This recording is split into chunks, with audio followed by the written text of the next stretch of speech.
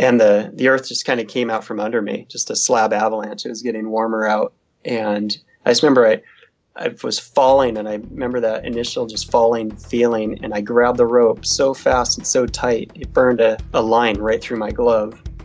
Episode 332, Brian Dickinson lost his sight at the top of Mount Everest, a holiday flashback. This episode of the Adventure Sports Podcast is sponsored by Action Heat. Action Heat makes the world's best heated clothing. Powered by rechargeable batteries, it's the perfect way to stay warm. Save 15% off your order when you go to action-heat.com/adventure. That's action-heat.com/adventure. You're listening to the Adventure Sports Podcast, brought to you by 180 Tech. We talk with adventurers from around the globe to bring you the inspiration and motivation you need to get started in the outdoors or to keep you moving if you're already there. Before we get started, I wanted to give a shout out to our latest Patreon additions. Our newest patrons are Sarah and Isaac. Thanks, guys, for supporting the show. If you're interested in helping support the Adventure Sports Podcast through Patreon, just go to patreon.com/adventuresportspodcast and join up. We appreciate all the help. It keeps the show going and helps pay the bills. Thanks, guys. On with the show.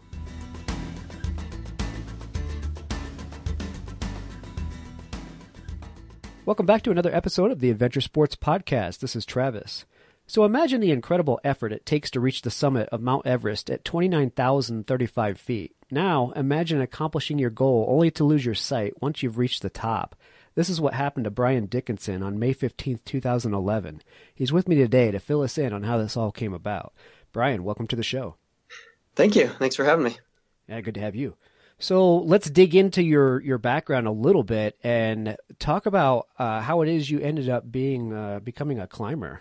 I don't know. I think it was just kind of the evolution of who I am. I grew up in Southern Oregon, so there's mountains there, but didn't really get into serious climbing until I guess in the early 2000s, because I was down in San Diego, living down there. I was stationed in the Navy, so I was jumping out of helicopters, as an air rescue swimmer. So I think I've always been wired a little differently, a little adventurous. But it wasn't until I moved up to the Pacific Northwest after getting out of the Navy. My wife and I moved up for grad school and just really started climbing in the Cascade Range out here. And, we got Mount Rainier and a bunch of volcanoes that are highly glaciated, and just really started upping my game. And one thing led to the other, and I decided I was going to climb the highest peaks on the 7 continents. So the 7 summits, we'll get into that in a little bit. So you started out just kind of recreational climbing, but obviously one doesn't go from day hikes up the side of a hill to climbing Everest. What were the steps that you took to finally get to that point where you wanted to take on the challenge of something like the 7 summits? I think I've always just kind of put goals out there to really challenge myself. And I think when you actually, I don't know, as a climber, the 7 summits, it's a huge thing, and it's not something that you're going to do overnight.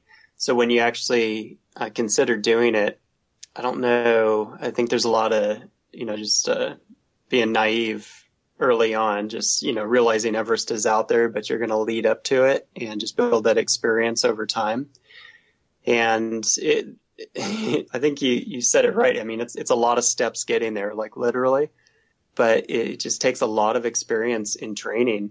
And as soon as I, wrote that goal down, I mean, I took it serious, and I started taking the professional mountaineering courses and going up to Denali and, really hitting some of these really tough peaks and just ensuring that I could do Everest. And for me, I wasn't going to, go the guided route. I went independent.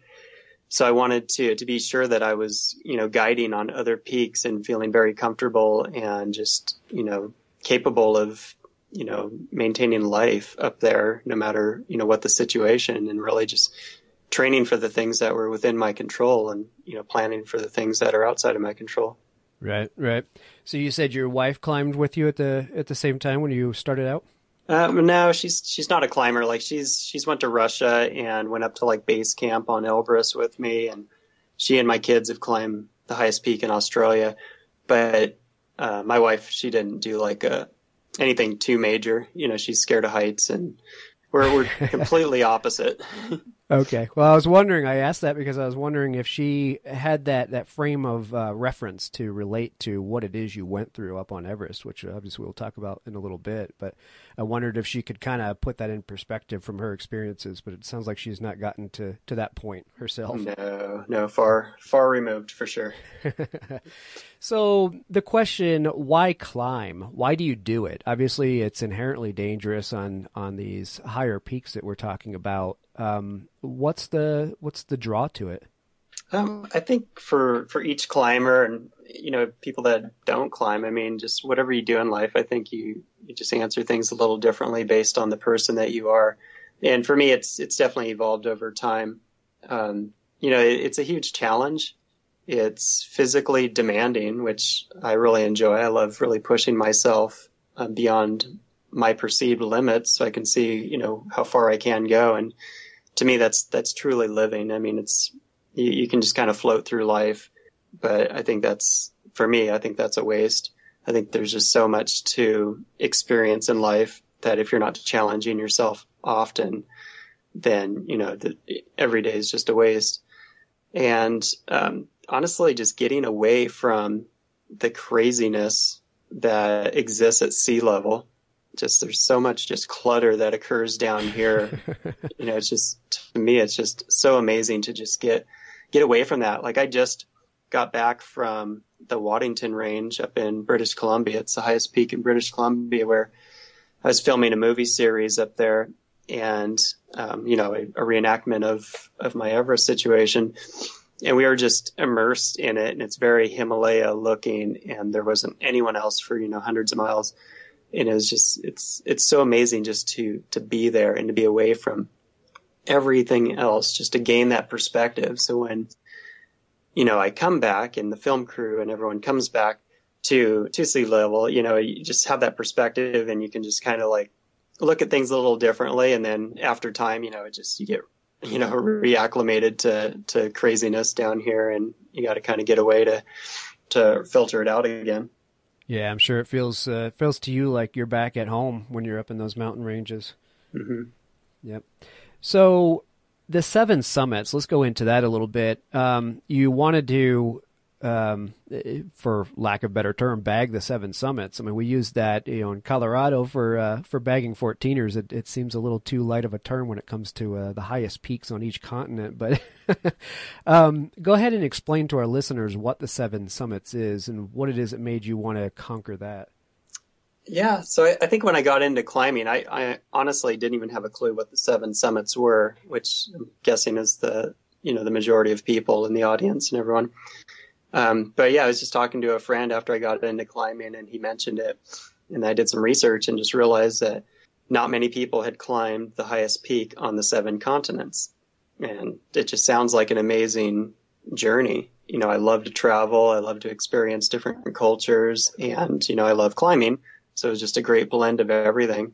So I just decided to do that and set a goal and, to look at, as far as timelines and training and everything, just how I could make it work over the next, 7+ years. Yeah, it's a pretty serious endeavor. So how did you start out? Was it, Kilimanjaro first, or I assume you ramped up as you went? You obviously didn't catch Everest the first time out.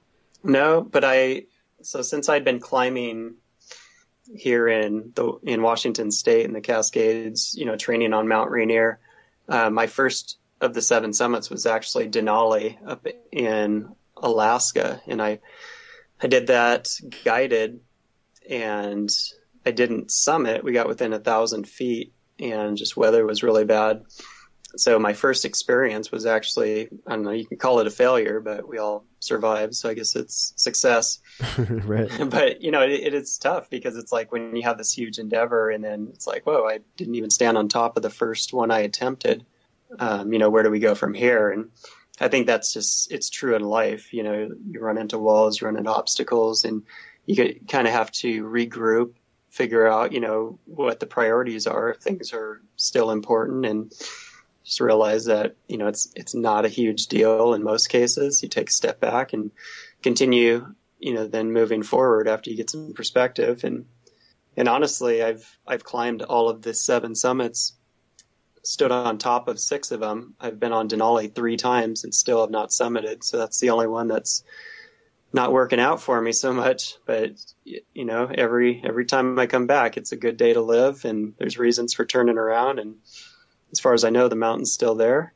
So I think one thing I've learned in life, you know, through this is that it's okay to be, you know, fulfilled, and it's okay to not stand on top of the summit, to not reach those goals, because the experience along the way is, you know, irreplaceable.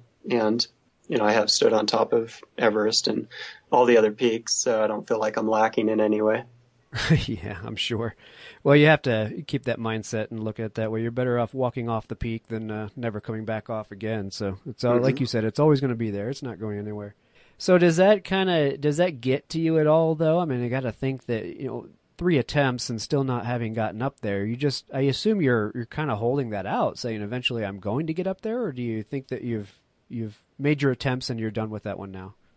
Well, yeah, every time I come back, I say I'm never doing it again. And just like any extreme athlete, you know, you have short-term memory, and you start looking at the pictures and the memories and everything else, and you forget about the misery, right? The suffering that occurs.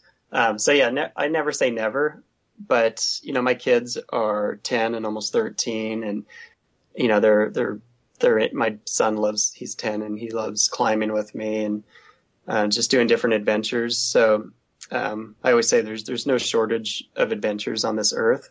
And what I don't want to get into is just this, you know, cyclical, you know, thrashing of Denali, like I just got to get back type of thing, because I think that ends up affecting more in your life negatively. But if the opportunity exists and I can get the right people to climb, because that's always important, just having a strong team. It's an amazing mountain, and it's always out there, and I do like to accomplish my goals. That's why I say never. But at this point, you know, I don't have like a huge yearning to go back. But it's funny because my climbing Sherpa that I climbed with on Everest reached out and actually wants to climb it. So I thought that would be a cool thing to kind of reunite and climb it together. So he wants to climb Denali. Mm-hmm. Wow, that's cool. Yeah.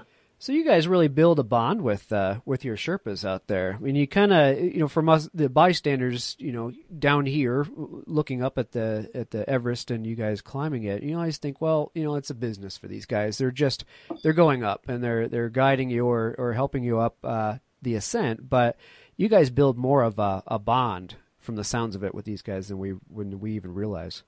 Yeah. Sherpa are just amazing people. And I can't speak for every climber or every situation, but for me, since I was independent, you know, I didn't go with a guided group. I had some Sherpa support down lower, like the porters that, you know, help carry stuff in the 38 miles on foot to base camp, and then some helping, you know, up on the mountain, you know, just bringing different supplies and food up to different areas. But Pasong was a climbing Sherpa that I was just basically paired with. We just climbed together the whole time. And yeah, we email often, you know, he's on Facebook, and just an amazing person. When you're having this experience, you know, in the death zone with someone else, you know, it's hard not to just become a lifelong friend. Yeah, I'm sure. So is it common for these guys, the Sherpas, to get out around the world and be able to climb other peaks themselves? Or, I mean, I being a little naive about mountaineering and, you know, Everest and the highest peaks, I would sit here and assume, well, they pretty much are stuck there helping people climb Everest, but maybe not. Is that normal for them to be able to get out and do it in other places? I think it depends on the individual. I mean, there's some in older school Sherpa that they kind of do the trekking deal. They're not even climbing Everest. There's so many peaks over there in the Himalaya, in Tibet, and different areas that they're, you know, just going in trekking to these different locations, and maybe some of the smaller peaks, which are still huge in comparison to other peaks around the world. But yeah, some definitely get out, you know, and it's a small community. Like when I was down in Antarctica, you know, I ran into a Sherpa down there. There was one in Antarctica. It was cool. So we climbed down the mountain together, and, you know, just different mountains, like on Denali, saw another one on Rainier. And so, yeah, like Basong, the one that I was partnered with, he's definitely trying to get out and explore the world, which is great. And he's, getting his education and everything. So yeah, I think it's a blend just like anywhere else. Hey, we have a new sponsor on the Adventure Sports podcast. I'm excited about this one. I've been wondering for a long time when active technology was going to be incorporated with clothing to do cool things, and here's an example. This is Action Heat. Action Heat is a line of clothing that actually weaves heating elements into the clothes.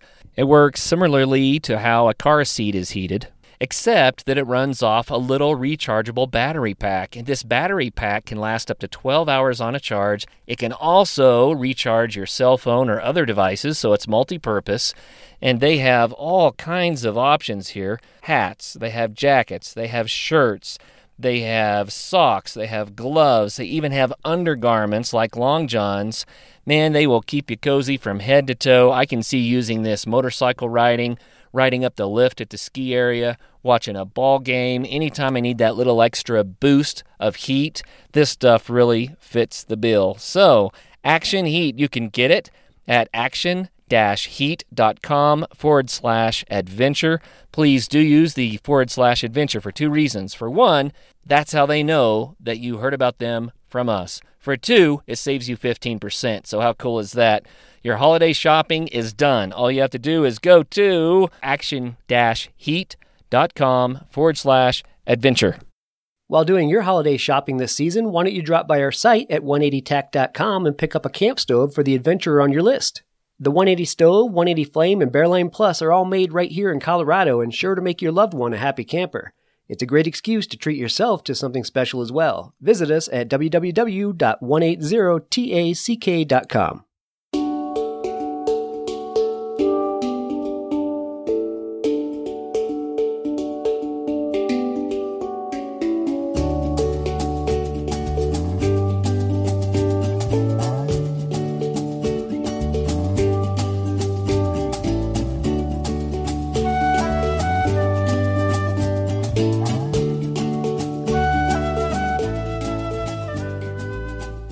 All right, so let's talk about Everest itself.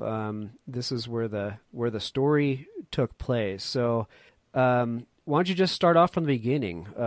You had gone and climbed some of the peaks of the 7 summits and eventually made your way to Everest. So, tell us a story about getting there and heading up and all the events that occurred after that. Okay, yeah. So it was in April 2011. So it's a 2-month expedition. Flew over, had to say goodbye to my family for a 2-month expedition, which is never easy. It's honestly the hardest part. The climb itself is super difficult, not to downplay that, but just, with climbing, and even when I was in the military, it's like physically, most people can build up and get through anything. It's the mental aspect. So on Everest, it was no different, just the mental and emotional. So got beyond that and, took care of everything back home and, had a communication plan in place, but got over to Kathmandu, did the little tour, and then flew into Lukla, which is the shortest and most dangerous airport in the world. It's just on the side of a mountain. And then from there, it's 38 miles on foot. So just, a week and a half hiking into base camp, and base camp's at 17,500 feet. So you're acclimating just to get to base camp. And then the first thing I did is, pretty much dropped our gear. A day later, hiked, I think it was like 20 miles out to Island Peak, which is a 20,000 foot peak, and climbed that to acclimate. So basically, acclimation is to help your body adapt at the higher altitudes, because on Mount Everest at 29,035 feet, it's the same altitude that major jet airliners fly at. So if you were to pluck your body from where you or I are at right now, put you on the summit, you would pass out and die. You just can't survive up there. There's only a third of the air. So the acclimatization process actually forces you to, get up in the higher altitudes and you come back down. So we basically call it rotations. You go up, touch a camp, come back down, rest for a few days, and your body will produce red blood cells, which carry more oxygen. So you just continue just going up and down the mountain multiple times. I think you climb the mountain like 5 times before it's all over. And after about a month, you're in position to actually make a summit attempt. So as high as you'll go is Camp 3, which is basically up Lhotse face. Lhotse is the 4th highest mountain in the world. So you basically climb up that and then cut over to get to the highest camp in the world on Everest. And, it's a long process. But when you're there and you're acclimated, it's amazing. It's just amazing to see how the body responds and how you can just survive in those altitudes.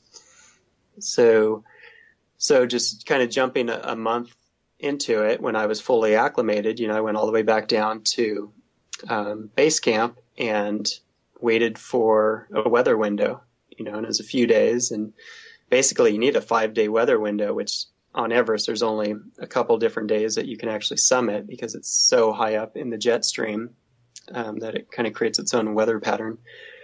And, got the window. So started heading up the mountain, bypassed Camp 1, went through the Khumbu Icefall. That's where the huge building size blocks of ice are and all the ladders. Same area where, 16 Sherpa were killed a few years back when a massive piece of ice calved off and crushed them all. Got up to Camp 2, and then, the next day headed up to, actually I rested one day there, and then the next day headed up to Camp 3.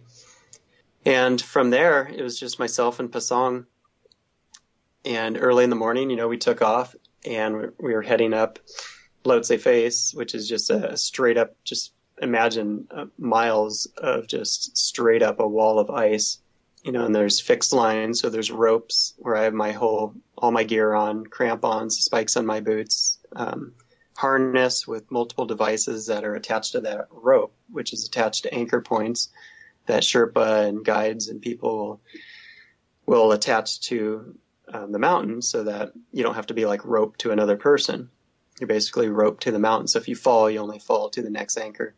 So I'm hiking up from Camp 3, trying to get up to the high camp, and then would go for the summit later. And about 1,000 feet above Camp 3, I stopped to get some water, and I had a supplemental oxygen mask on. And so basically a mask, which has a strap that goes over the forehead, and then goggles. In order to drink, I have to take all that gear off. So I'm sitting, just imagine the side of a wall, and I'm anchored off to that. And I take my goggles off, put it around my arm, and then take my mask off, and my foot slipped out. And I went to reach for the rope that I was attached to. It was just a natural reaction, and my goggles actually slid off my arm and slid down the mountain. And I figured they were gone. And, it's so bright up there, and it's just really, really dangerous to not have your eyes protected. And I figured if I didn't have my goggles, I was pretty much done. I had sunglasses, but with the oxygen mask, you can't really wear glasses because it pushes your glasses out too far, and you'd get snowblind underneath. But some Sherpa down below, about 500 feet below, were waving at me. They actually said, they're letting me know, they're gesturing that they got my goggles. Wow. Yeah. What are the odds? Well, it's just a miracle in itself. So I came off oxygen. I anchored my pack and everything to the line right there, the anchor, and I rappelled down. But when I got to them, they were cracked. And goggles have 2 lenses, an internal and external. The internal was cracked. So, without really thinking too much about it, I put them on and started climbing back up. And goggles will freeze and fog and freeze anyways, just because the contrast of your hot breath and the cold outside. Well, mine were freezing between layers. So I ended up wearing them, got back to my pack, made it up to high camp, and just could barely see getting up there. And it was really windy. There was 70-mile-an-hour gusts hitting us. Most people didn't summit that day. A couple people did, but in fact, a Japanese climber actually died that day on the summit, near the summit. So I ended up, in the early afternoon getting to high camp, and Pasang was already there. He was in the tent. I showed him my goggles. They're cracked. And I ended up just ripping that internal lens out, not realizing at the time that would cut their effectiveness in half. So we laid there in the tent, the winds were whipping, and, we made some radio calls down to see how the weather was going to be if we can make a summit attempt, because we're now at 26,000 feet. We're in the death zone, and they call it that because there's only a third of the air. You just cannot survive long up there. Like if you cut your finger, it won't heal. It's an insane place. Just not many places, only 14 other places like it on this earth. And the weather was looking good. It was going to be calm through the night. And then the next day, like 50-mile-an-hour gusts were going to come. But by that time, we should have been able to get to the summit and down. So about 8, 9 o'clock that night, we got all prepared and we started heading out. And we made our way across the ice bulge, like a 1/4-mile ice bulge, and then started heading up to the top. And Pasang started like kind of inching away. He was just slowing down. And, I continued moving. I got to the halfway point. It's called the balcony at 27,500 feet. And I waited for about an hour for Pasang. And, he finally showed up and he wasn't feeling good. In fact, he threw up. And, I figured, okay, then we're probably going to head back. And he assured me he was fine. He wanted to continue. So we continued, and not far from there, about 28,000 feet, he finally said he was done. And, strong guy, he already had a couple summits under his belt. But he's just, it's Everest, it's the death zone. And, you live and die based on decisions. So we were kind of at that point. He's going to go back. He actually said he was going to wait at the balcony. And, I'm weighing out things like, how am I feeling? I'm strong. How's the weather? Weather was good. But most importantly, how was Pasang? And he, again, assured me he was fine. He was going to wait right there and gave me an extra oxygen bottle, buried it right in the snow right there. And, said, go to the top and I'll meet you back at the balcony. And he ended up going all the way back down to high camp. I wouldn't know that till later. And that's fine. Again, it's in the death zone. You got to do what you do to survive. So I continued up and, climbed up the South Rock Step, which is a rock climb, at above 28,000 feet. It's a lot of effort, but got to the top of that. And that's when the sun was rising. And, I'm hanging out at like 28,000 feet. It was such an amazing moment. I got video of the sun basically rising behind Everest, casting this perfect pyramid shadow down over the Himalayas. It's just one of those moments that just never, ever forget. And, continued up, got to the south summit, went across the Cornice Traverse, which is an area which is a 2-mile drop on each side of you, like 2 miles straight down. It's like 2 feet wide.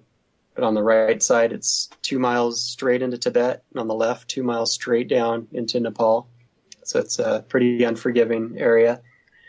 Got to Hillary Step, which is the last major obstacle. It's a 40-foot rock climb. Just kind of bounced over that. And then I could see the true summit. And just those last moments, just taking those steps towards the summit is just, it's so much to process in the moment, because you worked so hard to get there and then to finally be there and just to have that realization, that you are on the top of the world and the only person there, completely alone. So I, just took it all in, took some pictures, took the highest selfie in the world, and then made a radio call down and just let everyone know that I was there. And they're, cheering, and a guy that was down at Camp 3 moving to the high camp that day, got on and congratulated me and, basically said, be careful on the way down. And, actually said, you and Pasang, be careful. And that was my first indication that no one realized I was alone. So I let him know, like, well, Pasang went down like an hour ago. And he's like, oh, you're alone? He's like, well, be careful. I'm like, okay. So I sat down, got a snack, got some water, and, you spend a month or so getting to that point, and you can spend less than an hour taking it all in. And I gathered all my stuff and started moving down. And about 10, 15 feet into it, everything just went completely white. And at that moment, I dropped to my knees and grabbed the rope that I was attached to and just realized what had happened. I went snowblind. And with snow blindness, like when it happens, it happens, and everything is just bright white and very painful. Like if you broke chips, like potato chips in your eyelids, it's just scratching in there, and it's so bright.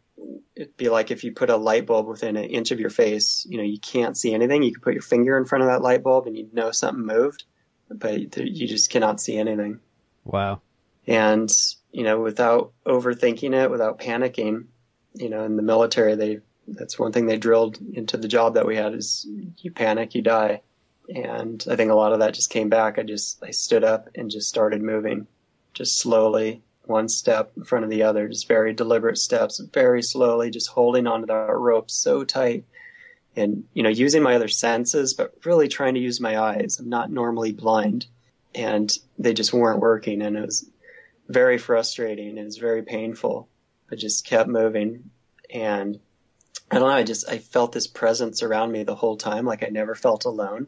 But I didn't really think too much about it. I don't know. I just never felt alone. And I just, kept moving, and I would be so thirsty. I would just have to stop and find my water, drink my water, and then, put it back. And it's just this long process. And, made it to the top of Hillary Step, basically just kind of pendulum down that thing. And, just so lucky I didn't like break a leg or anything coming down. I just kind of slid down very ungracefully, got across that Cornice Traverse, the 2-mile drop on each side area. Winds were kicking up. I could hear them. They would come up over the ridge, and I would just hunker down and let it pass over me. And then I'd get up, take another step, and it was just this long process. Got to the south summit and lost a crampon there. Thing popped off, and I took a major fall down that, where the rope actually shock loaded.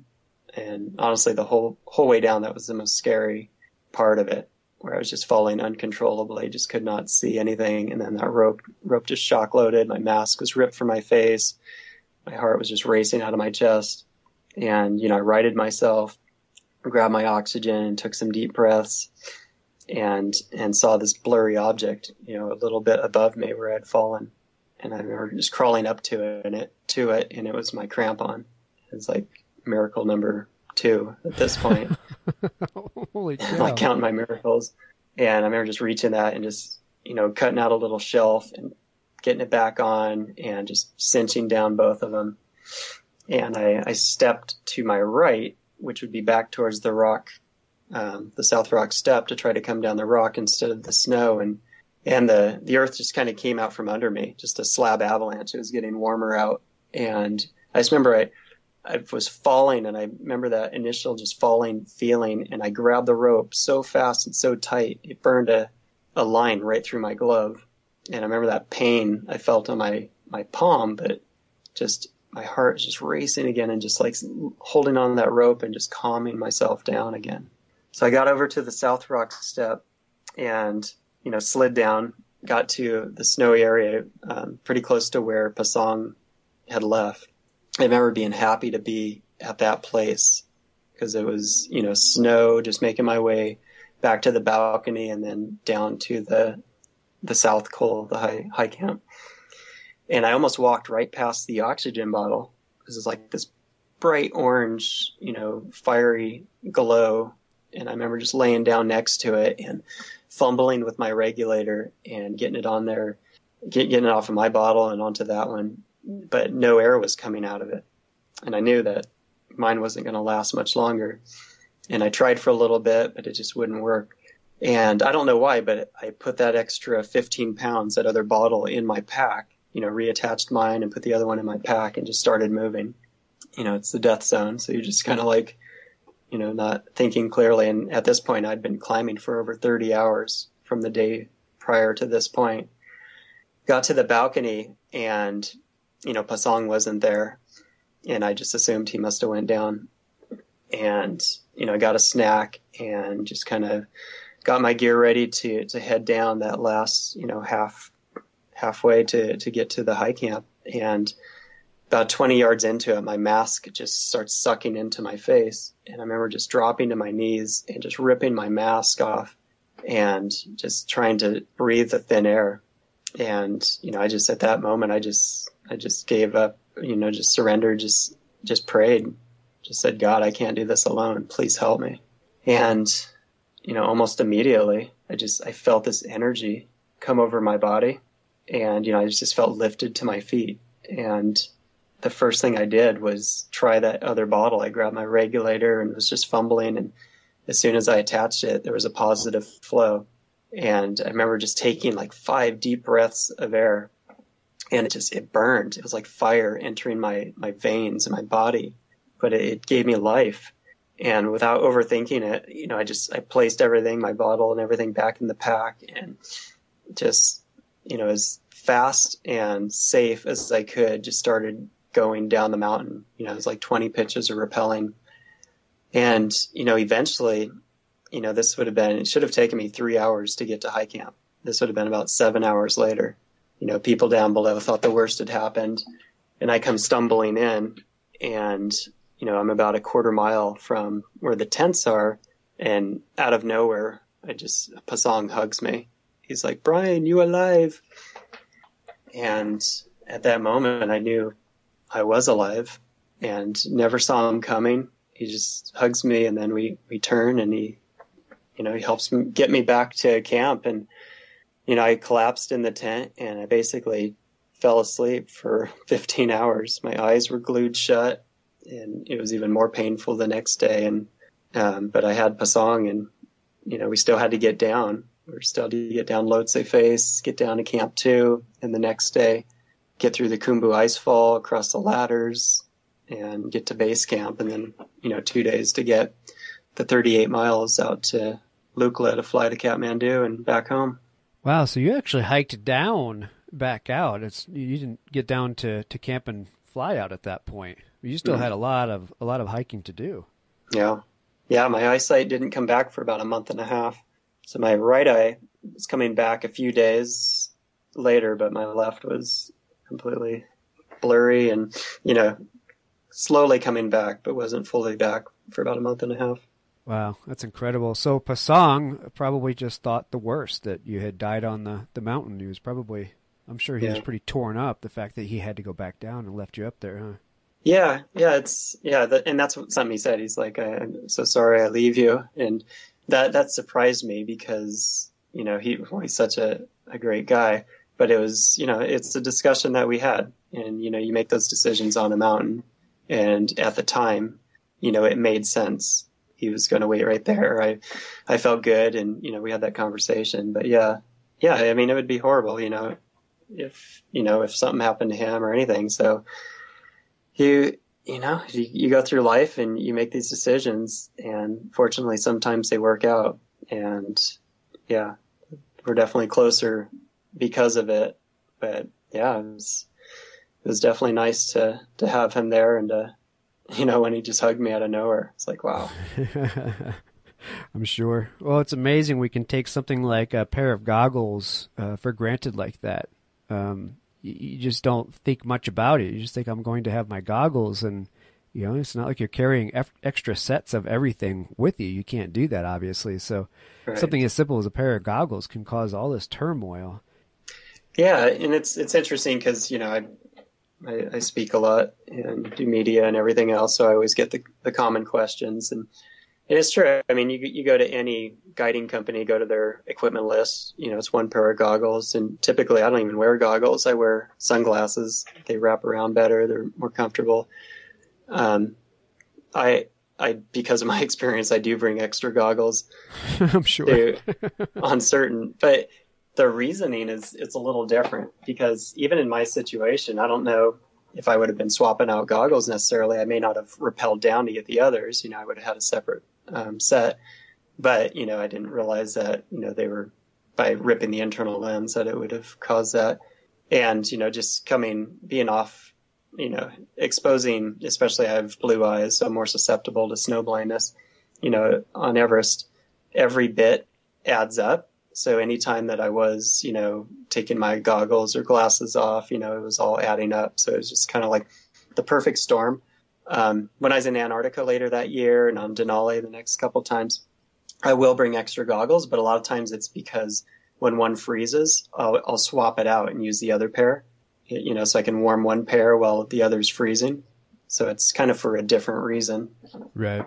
But definitely I'm very much aware of snow blindness, so I'm very keen to it. And when I bring people up, even on Rainier, I brought some former Navy guys up on a little expedition this summer. And, I'm like, I don't know, now I'm like the grandpa, like, hey, you better watch your eyes because put your glasses on. Yeah. That's funny. Hey friends, it's really been fun the last couple of weeks watching the early season snow start to blanket the high peaks. Winter is on the way. Bentgate Mountaineering is ready to help get you prepared for your epic winter. Come check out the latest in alpine touring, telemark, NTN, and splitboarding gear.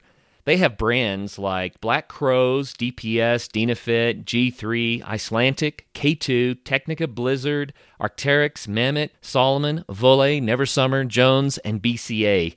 And you do need to be safe out there.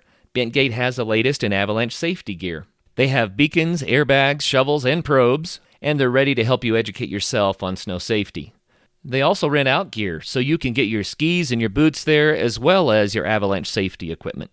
What's more, they also have free demo ski days at local resorts, so you can try out the latest gear. Now, how much fun does that sound? So swing by Bentgate in Golden, Colorado, or go to bentgate.com to find your new gear, as well as to get updates on all of their events.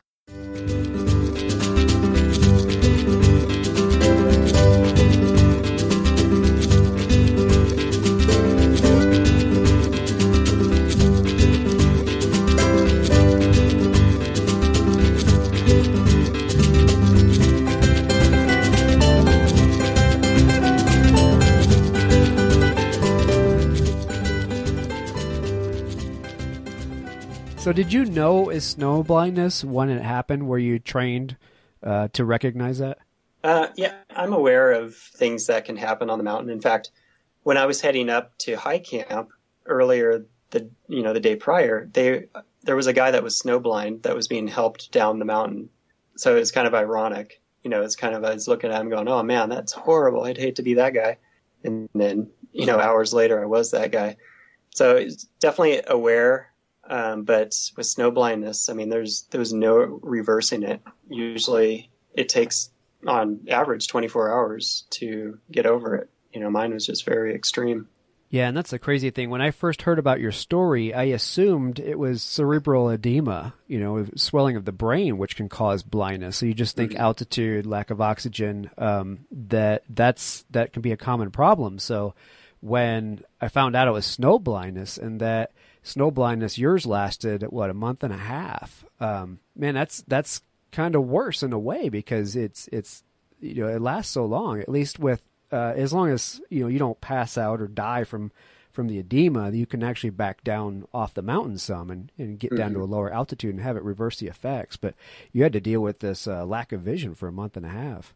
Yeah, I definitely don't recommend it. I can't imagine. So you hike down, you finally fly out. Did you go straight back to Washington at that point, I assume, and obviously seek medical treatment and meet up with your wife? Yeah, man, I was so beat up looking. I mean, I lost 20 pounds. I had 2 black eyes, couldn't see anything, and I'm flying home alone. So I had to fly to Bangkok, get a hotel, and I'm stumbling around, Bangkok, just bumping into people, and it was a mess. But yeah, the next day flew to Taiwan and then to Seattle, and the plane was delayed, so I didn't get to see my kids. They were in bed, and my wife was at the airport. And so pretty much the next day, I think Fox News was in my house, and had bright lights and cameras and everything else going on. So that sucked. But the last thing you want is bright lights in your face. Oh my goodness, yeah. It's like this. I was on stage at my church and everything, telling my story, but. But then I went to the doctor and, they just said it wouldn't be permanent and don't drive. And, it's just normal stuff. It just took time. It had to be a sweet reunion with your wife at that point for the both of you. I mean, Yeah. have all this occur on Everest, and not the worst that could happen, but still pretty bad. It's got to be a scary moment and a sweet reunion.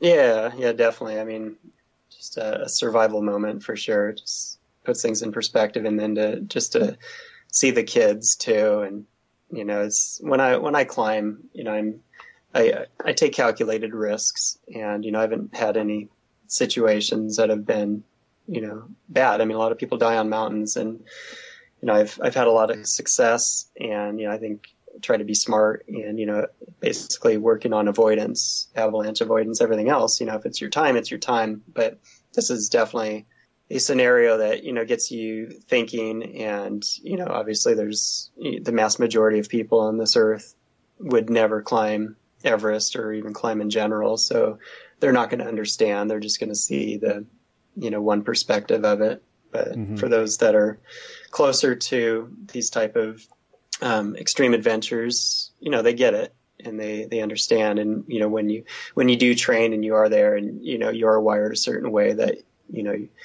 you're good at doing these type of things, and you try to avoid going snowblind or anything else. But stuff happens, and it did. And fortunately, I was here to tell the story, and to now cherish those moments with the family that much more, and just be a better person because of it and help others. Yeah, absolutely. That's a gift in and of itself. Well, adventures don't have to be dangerous. They can be safe. You can be trained, and you can be safe about it. And yeah, I agree. I think a lot of people don't understand that. They see the word adventure as extreme sport, taking a risk with your life, and it's not necessarily the case. Obviously, you're taking more risk, but you've had a lot of training in your life to learn how to deal with it too, and make smart decisions for sure. Yep. All right. So you wrote a book about this. That's how I found you. So the book is called Blind Descent, Surviving Alone and Blind on Mount Everest. Tell me a little bit about the book and where people can find it. Yeah. So when I got back, I connected with a literary agent, working title agencies in Tennessee, near the Nashville area. And they connected me with Tyndale House Publishing, and then went through the process of writing a book. I actually had most of it because Climbing Magazine was doing a blog on me my entire journey. So I was just able to kind of transform that into a book, and then the editors turned it into, better than a fifth grader writing. And so I was happy with how that turned out. But yeah, it's called Blind Descent. It's on Amazon or anywhere you can buy books. There's just released an audio version of it this year as well. But it's on all flavors of books that you can get: hard, soft, ebooks, Kindles, audio, and then I'm on all flavors of social media as well. I think I probably do more tweeting than anything, but I try to, always capture all the pictures and adventures that I take, and, just bring people along for the journey, because most people would never step foot on some of the places that I'm fortunate to go to. Yeah, it definitely allows people to live vicariously. I was looking at your Instagram account, and you have some amazing footage and photos in there. If people want to go check out Brian's Instagram, it's at Brian C. Dickinson. In fact, Facebook, Twitter, Instagram, they're all under that same handle. So check him out there. What I saw was video clips from the film shoot that you're doing up in Canada. So are you allowed to tell us a little bit about why you're up there? Yeah. So I will be a feature in, it's a 10 disc series. It's actually a marriage series that Kingdom Works Studios is putting out. It should be in spring of 2017. So mine will be a feature of one of the DVDs, and they're using my experience to help marriages, apparently. So it should. Are you getting mad at your husband? Send him to Everest? Something. Yeah, it'll be interesting. No, they've definitely produced some quality stuff. So the shoot itself was very. It was an experience. I mean, we had to helicopter up to the Waddington Range there, and basically just lived up in the mountains, and just had all the film equipment, the producer and director, and just basically anchoring them down to keep them safe while I was, reenacting a lot of what I went through, it's actually very emotional to go just back, like, mentally to that place and have to do it and then do multiple takes on it. So it should turn out pretty good. I'm, excited to see how it turns out. But yeah, I'll definitely be posting more through social media as I learn more about it. Yeah, very cool. Yeah, I imagine people can follow you and find out when that gets released as well. So, well, I can't wait to read the book. I'm definitely going to pick it up. I'm fascinated with your story, and obviously happy that you came back to us to be able to tell it. It was just an amazing recount of an amazing journey that you had. So thank you very much for spending the time and telling our listeners about it, and hopefully they'll go out and follow you and check out the book as well. Yeah, no, I appreciate you having me on the show. Yeah, my pleasure. And we will put all the links up under the show notes to your website and to the book. In fact, we have a ASP bookshelf that we use to put all of our authors' books in there. So if you guys want to go find Brian's book, so check out our ASP bookshelf and you can find it in there. And I think that'll do it, Brian. Thanks so much for joining me. All right. Thanks a lot. Appreciate it. All right. Have a good evening. Thanks. Coming up on Thursday's episode, we're going to have another holiday flashback with Roger Thompson. He'll be here to talk about adventure travel stories. Until then, I hope you're enjoying the holidays and make sure you get out to have some fun. Hey, before you run off, why don't you join our Facebook group for the Adventure Sports Podcast? Just look it up. You can chime in on other people's adventures and post your own. And consider helping to support the show by becoming a patron at patreon.com/adventuresportspodcast. There's a link at the top right-hand corner of our site as well. Now, until the next episode, get out and have some fun.